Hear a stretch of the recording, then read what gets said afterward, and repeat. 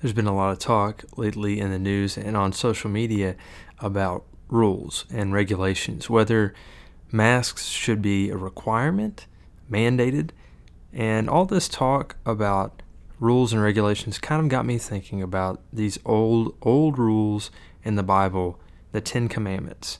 And so I thought it might be fun to explore the Ten Commandments and maybe what they mean for us today, how they are still relevant for us today. So I'm excited to jump into this new kind of series in the podcast and talk about the first commandment today. So join us on the Methodical Methodist Podcast as we explore the 10 Commandments. Hello and welcome to the Methodical Methodist Podcast, a podcast where we talk about why the church is still relevant for us today as we explore themes connected to religion, politics, pop culture, faith, and yes, even the church. Together we can find out what it means to live into the mission of the church by making disciples. Now, let's get methodical.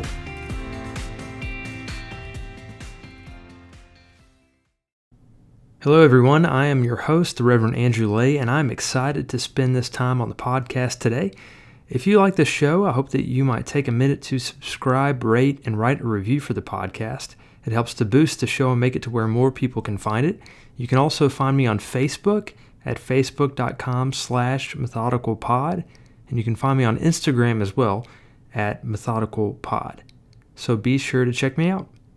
In 2006, United States Representative Lynn Westmoreland did an interview with comedian Stephen Colbert on his show The Colbert Report. The Georgia Republican was the co-sponsor of a bill that would require the 10 Commandments to be displayed in Congress. A few minutes into the interview, Colbert asks Westmoreland to name all of the 10 Commandments. And Westmoreland responds, don't murder, don't lie, don't steal. Then after a brief pause, he says, I can't name them all. Colbert then abruptly ends the interview by saying, Congressman, thank you for taking time away from keeping the Sabbath holy to talk to me today. Westmoreland shakes hands with Colbert and says, anytime, Stephen. For many, the 10 Commandments have become a politically charged symbol. People call for the 10 Commandments to be displayed in our courthouses, public schools, and various types of government buildings. And it's ironic that so many people argue for the 10 Commandments to be publicly displayed, but when asked to recite them all from memory, most people are unable to do so. It seems that people have become more focused on displaying the 10 Commandments instead of actually living them out. I'm not advocating that the 10 Commandments should be displayed on every government building in our country. Instead, I would rather see the 10 Commandments displayed in our hearts and minds. I would rather see them lived out through our actions. Even though these ancient commands were given thousands of years ago, I believe that they still have something important and relevant for us today. The 10 Commandments have a very interesting and complex genesis. The book of Exodus tells the story about how the Israelites had been enslaved in Egypt for hundreds of years. The Pharaoh had grown fearful of how numerous and powerful the Hebrew people had become. Consequently, he makes a decree to his people saying, every boy that is born to the Hebrews you shall throw into the Nile, but you shall let every girl live. As a result, the Hebrew people are forced to throw their own male children into the Nile River.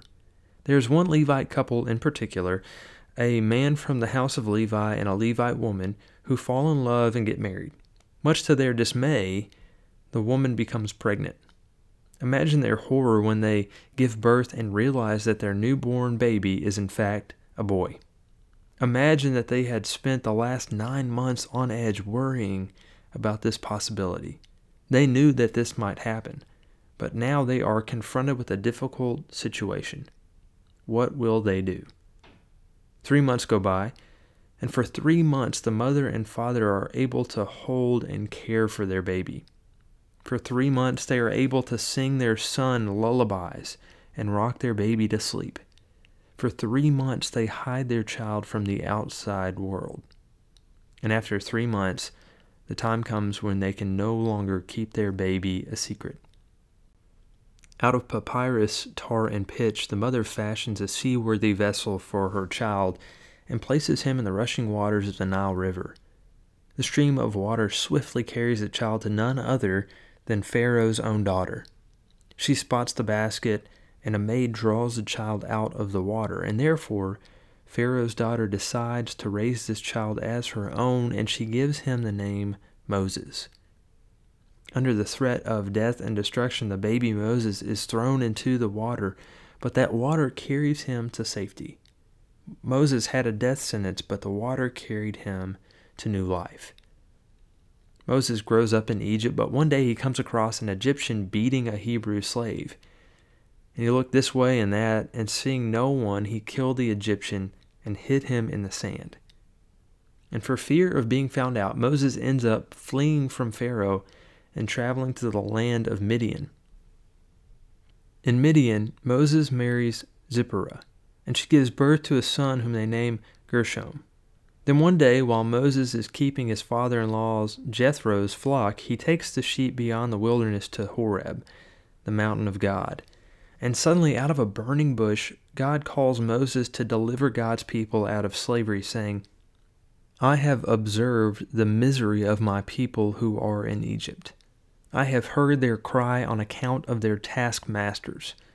Indeed, I know their sufferings, and I have come down to deliver them from the Egyptians, and to bring them up out of that land to a good and broad land, a land flowing with milk and honey, to the country of the Canaanites, the Hittites, the Amorites, the Perizzites, the Hivites, and the Jebusites. The cry of the Israelites has now come to me. I have also seen how the Egyptians oppressed them.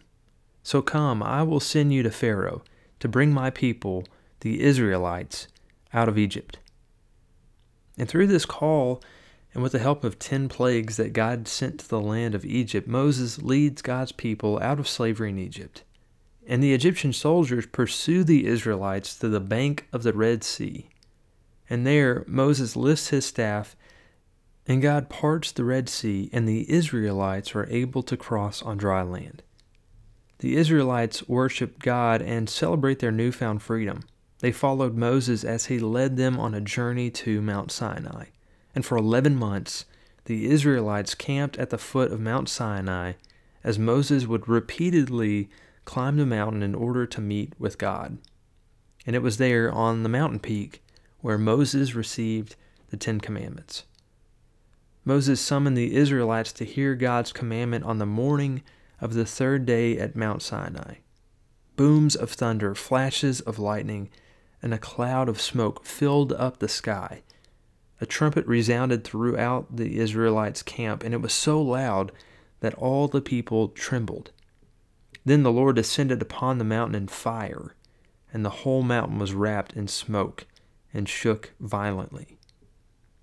Moses then carefully presents these commandments to the people of Israel by saying, "Hear, O Israel, the statutes and ordinances that I am addressing to you today. You shall learn them and observe them diligently." Then God spoke all these words. "I am the Lord your God, who brought you out of the land of Egypt, out of the house of slavery. You shall have no other gods before me. You shall not make for yourself an idol, whether in the form of anything that is in heaven above, or that is on the earth beneath, or that is in the water under the earth. You shall not bow down to them or worship them. For I, the Lord your God, am a jealous God, punishing children for the iniquity of parents, to the 3rd and 4th generation of those who reject me, but showing steadfast love to the 1,000th generation of those who love me and keep my commandments. You shall not make wrongful use of the name of the Lord your God, for the Lord will not acquit anyone who misuses his name.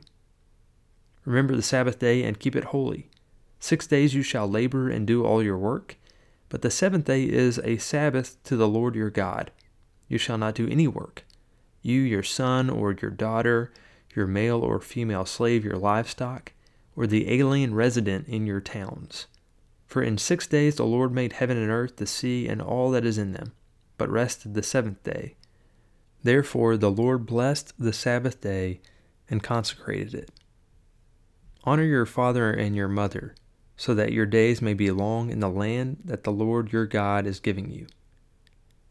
You shall not murder. You shall not commit adultery. You shall not steal. You shall not bear false witness against your neighbor. You shall not covet your neighbor's house. You shall not covet your neighbor's wife, or male or female slave, or ox, or donkey, or anything that belongs to your neighbor. God begins the Ten Commandments saying, I am the Lord your God who brought you out of the land of Egypt, out of the house of slavery. You shall have no other gods before me. Moses had met with God face to face, and this is what the Lord had said to him. I am the Lord your God. And one can think about Moses' first encounter with God in the mysterious burning bush. God's voice rose from that bush saying, I am who I am. This is the title for God which Moses used to assure Israel and challenge Pharaoh. And make no mistake about it, when God says, I am the Lord your God who brought you out of the land of Egypt, out of the house of slavery, you shall have no other gods before me. When God said that, he is calling on the Israelites to remember what God had done for them.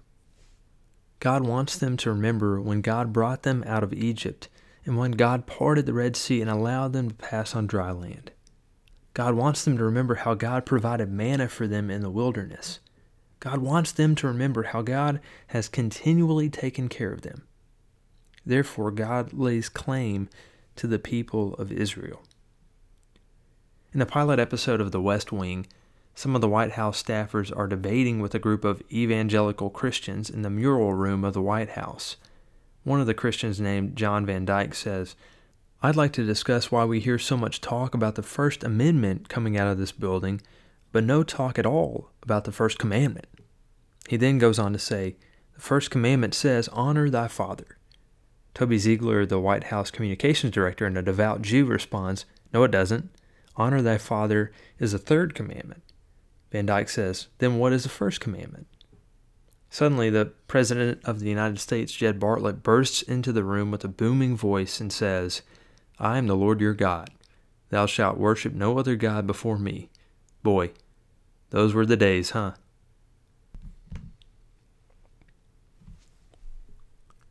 These first words spoken by the President of the United States in the show of The West Wing are the words of the very first commandment. Just like the President is portraying his own authority in the mural room, God is portraying God's own authority in this first commandment.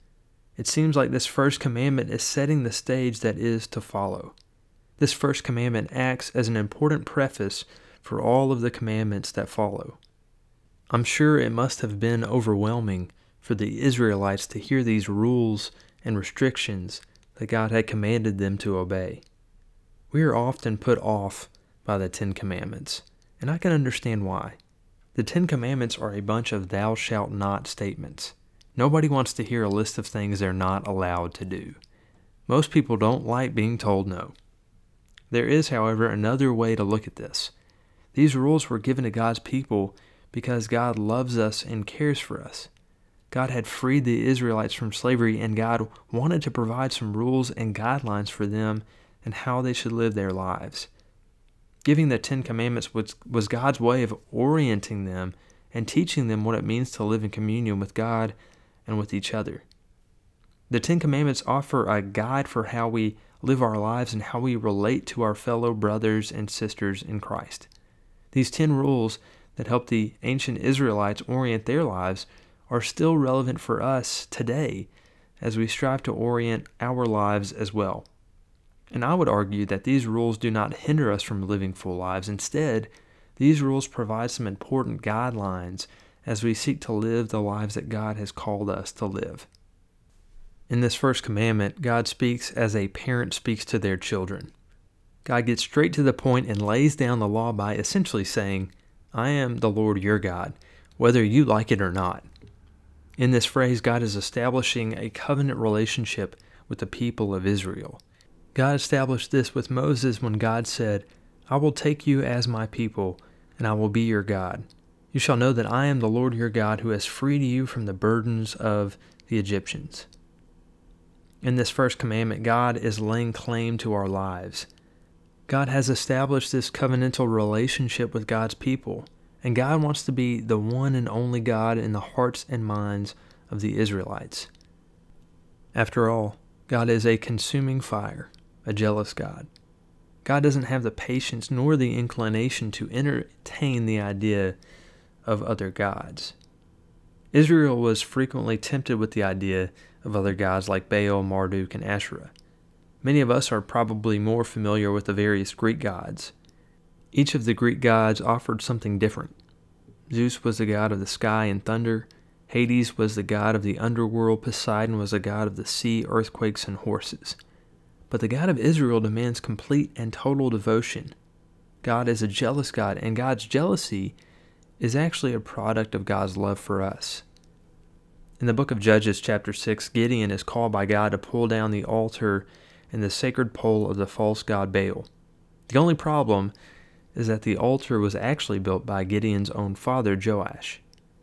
So Gideon goes in the cover of night and he destroys the altar of Baal. Then Gideon builds an altar to the God of Israel in the exact same spot where the altar of Baal had stood. The next morning, the townspeople wake up and they see that Baal's altar has been demolished and a new altar has been built in its place. They are completely outraged. Then they find out that Joash's son, Gideon, is a culprit. Gideon is the one to blame. So they go to Joash and they say, "Bring out your son so that he may die, for he has pulled down the altar of Baal and cut down the sacred pole beside it." But Joash defends his son, and he replies to the hostile crowd around him saying, "Will you contend for Baal, or will you defend his cause? Whoever contends for him shall be put to death by morning. If he is a god, let him contend for himself, because his altar has been pulled down." Gideon's father Joash abandons his allegiance to the god of Baal, and he defends his son Gideon. There are false gods all around us that threaten to take our time, our devotion, our priority. We become like what we worship. And sometimes we say we worship God, but our actions prove otherwise. So we can ask the questions, what are your other gods? Is your God power? Are you solely focused on chasing your career? Or is your God money? Years ago, Martin Luther King Jr. preached a sermon entitled "The False God of Money." In his sermon, he says, "The temptation to worship this money god is one that faces us all. To resist it, we need to take high ground. This god of money is forever standing before us saying, 'Worship me. I'll be your God. I'll teach you how to get rich quick. I'll teach you the shrewd methods of exploitation. I'll show you how to get a Cadillac car or a Buick convertible with little effort. Just worship me.'" Oh, how many have responded to the call of this god of money? Millions today are dutifully worshiping at the shrine of the god of money. Many of us fall into this trap of worshiping the false god of money, but this first commandment requires complete and total trust and commitment. To obey the first commandment is to follow the Lord our God. All other commandments follow the first one. I'm reminded of the old tradition of the Shema. The Shema is a prayer that the Jewish people recite every morning and evening. It says this: "Hear, O Israel, the Lord our God, the Lord is one. Love the Lord your God with all your heart, with all your soul, and with all your strength." This prayer reminds us that there is one true God, and we are called to give our complete and total devotion to God. We're called to love God with everything in us. As the great Protestant reformer Martin Luther once said, "To have a God is nothing else than to trust and believe in that one with your whole heart. To have a God does not mean to grasp him with your fingers, or to put him in a purse, or to shut him up in a box. Rather, you lay hold of God when your heart grasps him and clings to him." God offers us the 10 Commandments as a way to enter into our lives and guide us as we seek to live in communion with God and with others. God loves and cares for us so much that God sent Jesus down in the flesh to be among us. And we can find comfort knowing that Jesus is here beside us, and Jesus will never leave us. And so we can see how the Ten Commandments, this first one in particular, paves the way for us to learn how to love God with all our heart, mind, soul, and strength, and to love our neighbor as we love ourselves. Thank you for listening to this episode of the Methodical Methodist Podcast. If you have enjoyed this show, I hope you might consider heading on over to iTunes to subscribe, rate, and leave a review of the show. It is very much appreciated. And until next time, stay methodical.